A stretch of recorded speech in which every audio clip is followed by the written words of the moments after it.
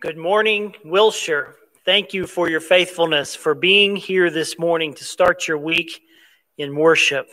Boy, after last week, this is one of those Sundays we especially wish we could be together. But under the circumstances, this is what's best. The elders have decided this is the wisest approach, and we pray for the day that we can be together again. Well, since we've been talking about waiting over the past few weeks, I thought you might find this a little interesting. The watch company Timex asked people how long they're willing to wait before taking action in a variety of situations. Here's some of what they found.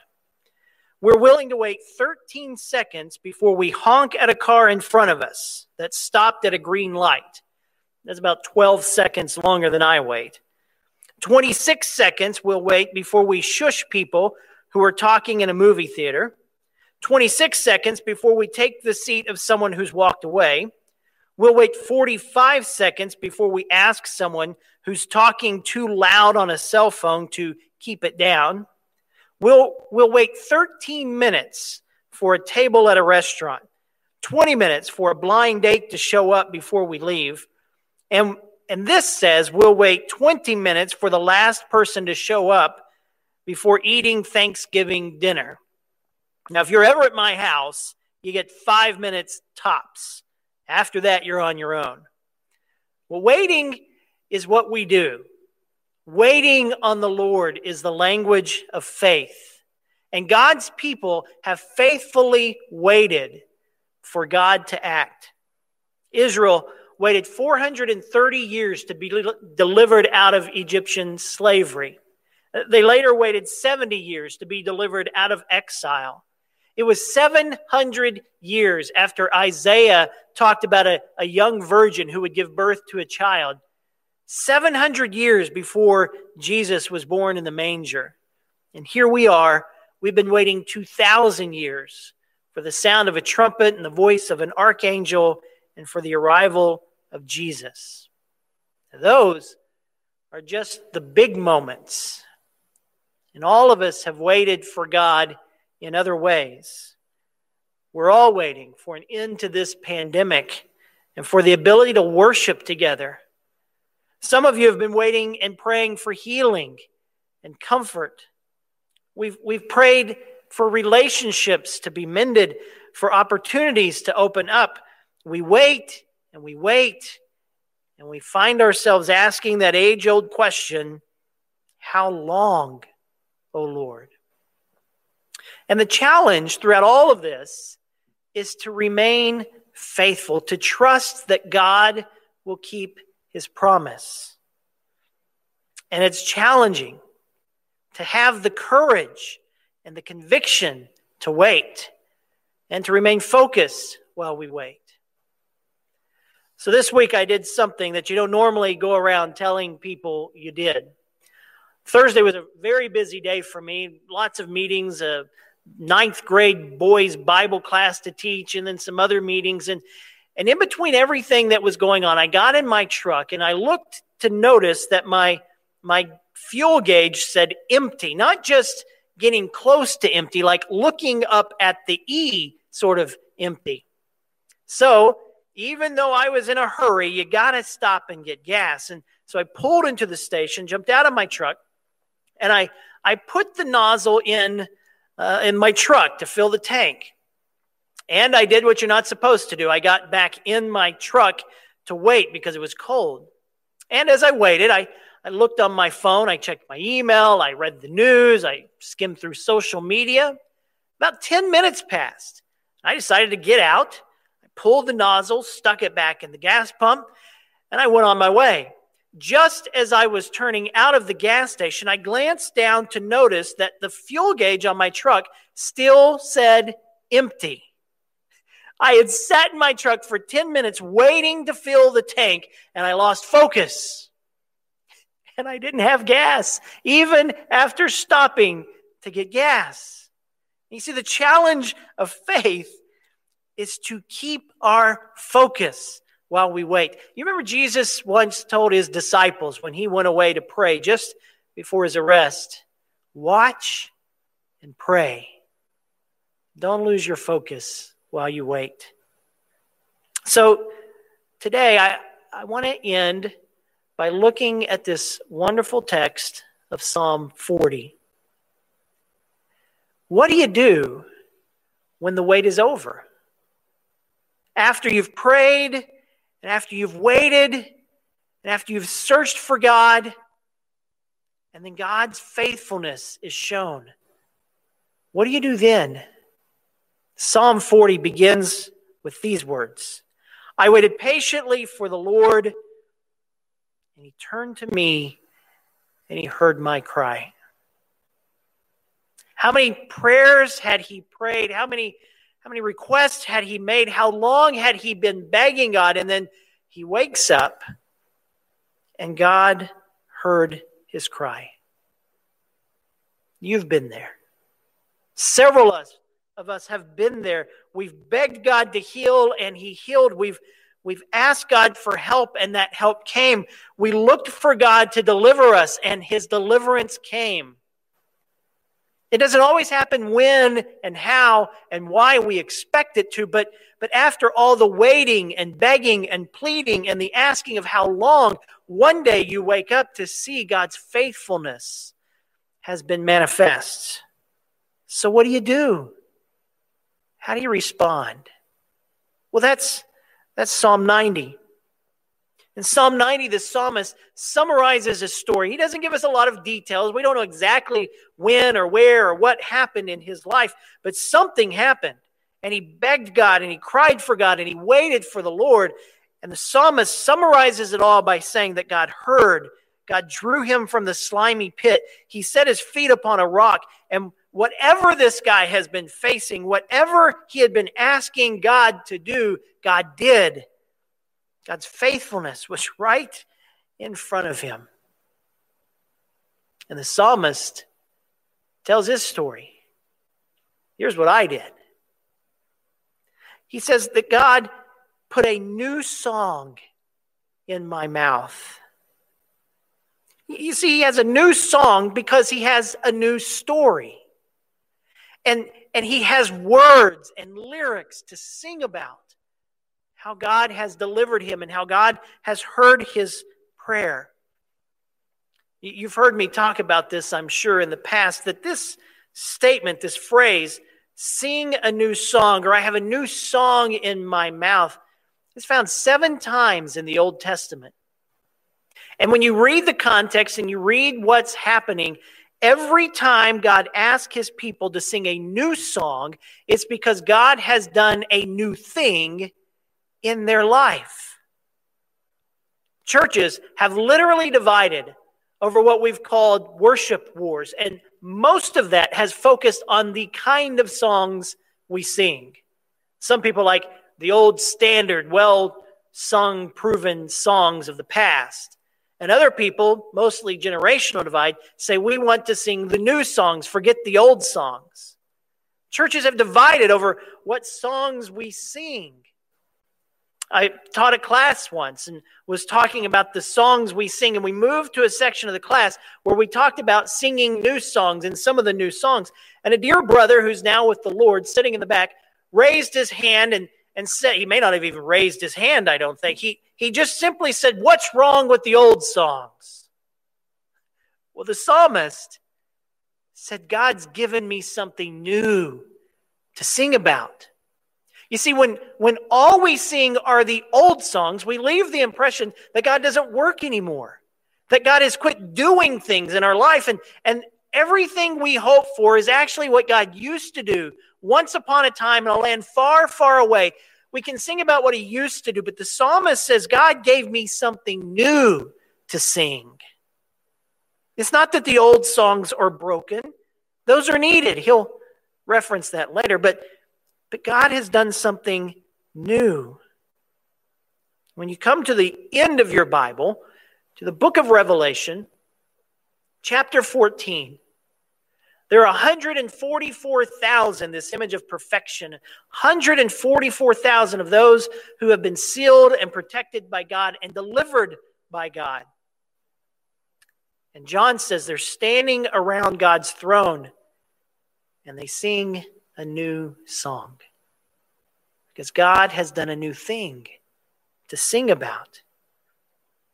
What do you do when God has delivered you? The psalmist says, I put this into song and I sing this song. God has given me something new to sing, a new story to tell. And it wasn't just a new song in his mouth. He has a new level of obedience. He put a new song in my mouth, and he put God's law in his heart. You see, God doesn't just ask that you go to church. Something about this guy's life and something about what he's experienced of God has awakened him to a new understanding and a new obedience to God. He has a second chance on life. And what's he going to do with that second chance? He says, I'm going to faithfully serve God. I have written God's law on my heart. And that's what God wants. God is not satisfied with just going through the rituals. God doesn't just want you to show up and punch a ticket and sing the songs. He doesn't just want you to tune in on Sunday morning and do something else and claim you've been to worship. God wants his law on your heart. And after this psalmist has been through everything he's been through, he says, I have a new appreciation for who God is. I have a new understanding of God's law, and I have placed that law in my heart. When the wait is over, the obedience must be deeper. And the psalmist says, sacrifice and offering is not really what you desire.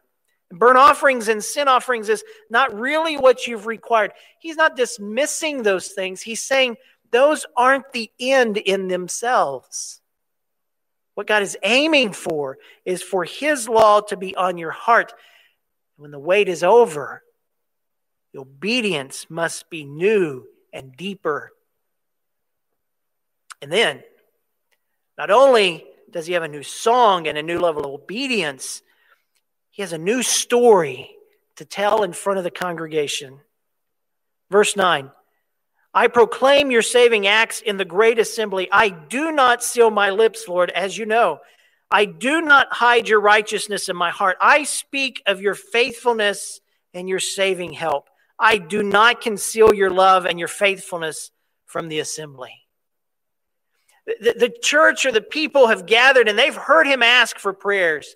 They've heard every request of his. They've gone to God. He's gone to God privately. And now that he's on the other side of this, and God has heard him, and his wait is over, the guy says, I need to tell this story. You need to hear this story. The whole great congregation needs to hear what God has done in my life.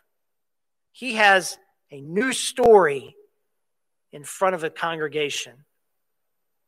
One of the things I miss about being together are those opportunities we have to share each other's stories, to hear what God has done, to hear how God has worked in your life in the past week, in the past years.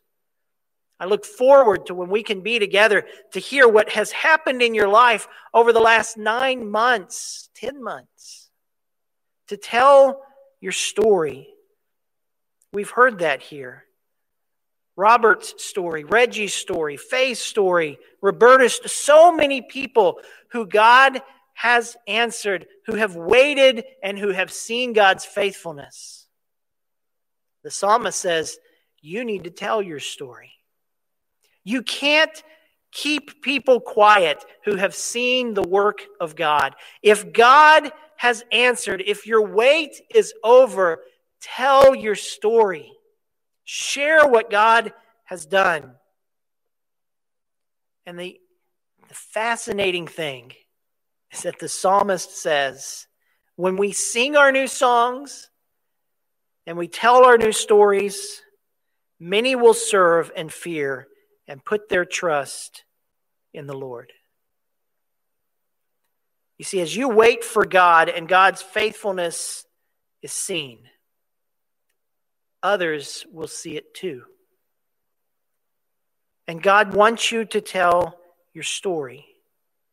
And as we tell God's story, people begin to hear what God can and has done. Maybe the reason people aren't coming to faith as often is because we need to do a better job of talking about God's faithfulness and how God has given us hope and how we have witnessed firsthand what waiting leads to. And so, it may be that while your wait is over, someone else's wait is beginning.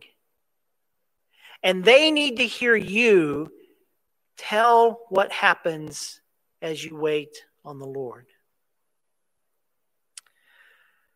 Well, something happens in the middle of this psalm.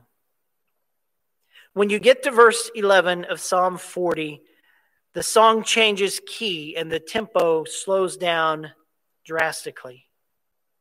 You see, in verses 1 through 10, the writer talks about how he waited, God heard him, God drew him up, and he sang and he shared the story. But when you hit verse 11, everything changes. Do not withhold from me your mercy, Lord. May your love and faithfulness always protect me. For troubles without number surround me. My sins have taken over me. I cannot see. They are more than the hairs of my head, and my heart fails within me. Be pleased to save me, Lord. Come quickly, Lord, to help me. May all who want to take my life be put to shame and confusion. May all who desire my ruin be turned back in disgrace. May those who say to me, aha, aha, be appalled at their own shame. But may all those who seek you rejoice and be glad in you. May those who long for your saving help always say, the Lord is great. As for me, I'm poor and needy. May the Lord think of me. You are my help and my deliverer. You are my God. Do not delay. Something's happened. One of the aspects of this phrase, waiting on the Lord, that we haven't talked a lot about and deserves more attention in some other time, is that phrase is often used when talking about enemies and people who are trying to hurt and destroy us. So that this call to wait on the Lord is a call to trust that God will make it right, that God will handle whatever is being done to you. And in the language Paul uses in Romans 13, he says, Beloved, never avenge yourselves, but leave room for the wrath of God, for it is written, Vengeance is mine, I will repay, says the Lord. And so God's people wait in hopes that God will do what God has promised to do. That it does not land with us to show vengeance and retribution. That no matter what is done to us, we entrust God. We wait for God to make that right. And in Psalm 40, whatever has happened in this man's life, people are trying to destroy him and to hurt him. And he waits for God to act. As you might expect, this text became all the more relevant this week, watching the events that unfolded in our nation's capital. Men and women carried out vengeance because they didn't get what they want. Violence and destruction, and even the death of 5 people because these guys feel that they had been wronged somehow. And the most despicable and disgusting thing about everything that unfolded on our TVs is that they had the guts to drag the name of Jesus into what they did. They claimed it was for God's glory. They thought they were doing the will of God. That is not how Christians ever act. That's not who we are. That's not what we do. Even if we've been cheated, and if you're a Christian, You need to let everyone who knows you understand that that did not and does not represent God's people. We wait on the Lord. We love our enemies. We turn the other cheek. We go the extra mile. We bless and we do not curse. That's what God's people do. We wait on the Lord, not what you saw on your television under the name of Jesus. Wait on the Lord, no matter the cause. Whatever happened in Psalm 40 made this writer feel that his life was in danger and threatened. He said, troubles surround me, enemies seek my life and my ruin. But he's been here before. He knows what's going on. And he waits. He waits on the Lord, who he knows will help him, who he knows God will put those others to shame, and he knows that God will turn them back. He waits on the Lord to handle that. And he knows that God will do this because he's been here before. He's found himself waiting on the Lord before, and he's seen God's faithfulness. You see, that's how Psalm 40 unfolds. He begins by reminding himself of what's happened in his life before. And it unfolds as if this man is telling himself and reminding himself that God will be faithful yet again. You see, that's why the old songs are important too. Because in those moments of waiting, it's important to remind ourselves and each other about the mighty works that God has done. That's why it's important to tell our stories of how God has been faithful. Someone today is waiting on the Lord, and they need to hear the story of how the wait ended for you. Or maybe you're the one who's waiting on the Lord, and we need to remind you with our stories of how God's faithfulness has come through. And the psalmist remembers that time in his life when the congregation prayed for him, when he was praying desperately, and he remembers what it was like when God heard him. And now as he finds himself waiting again, he sustains himself through that story. One of the things I look forward to most when we get to worship again together is the opportunity to tell our stories. That often happens on Wednesday nights in prayer requests.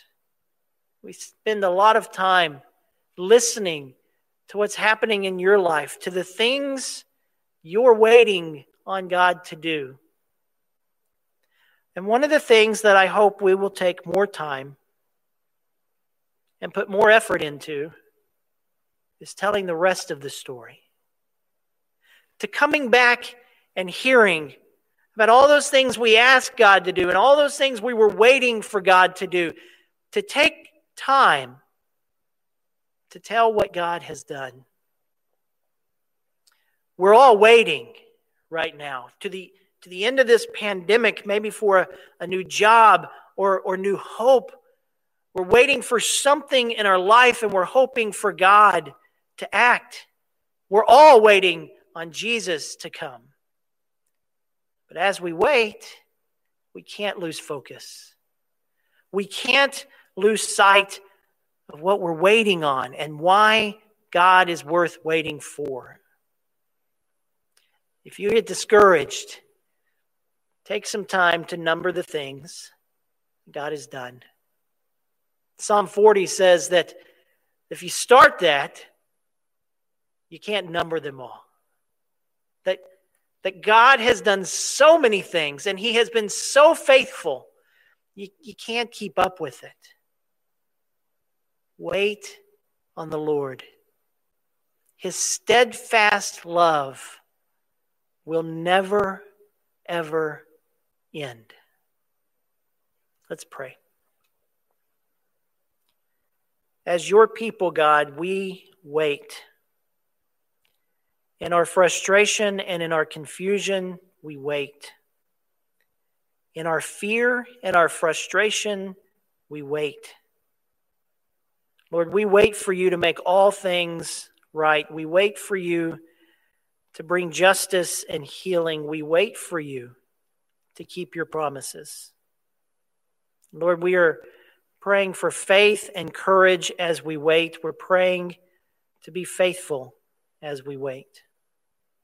Lord, we're praying for the day that Jesus comes and your will is done completely in every place. Help us wait, Lord. In Jesus' name, amen.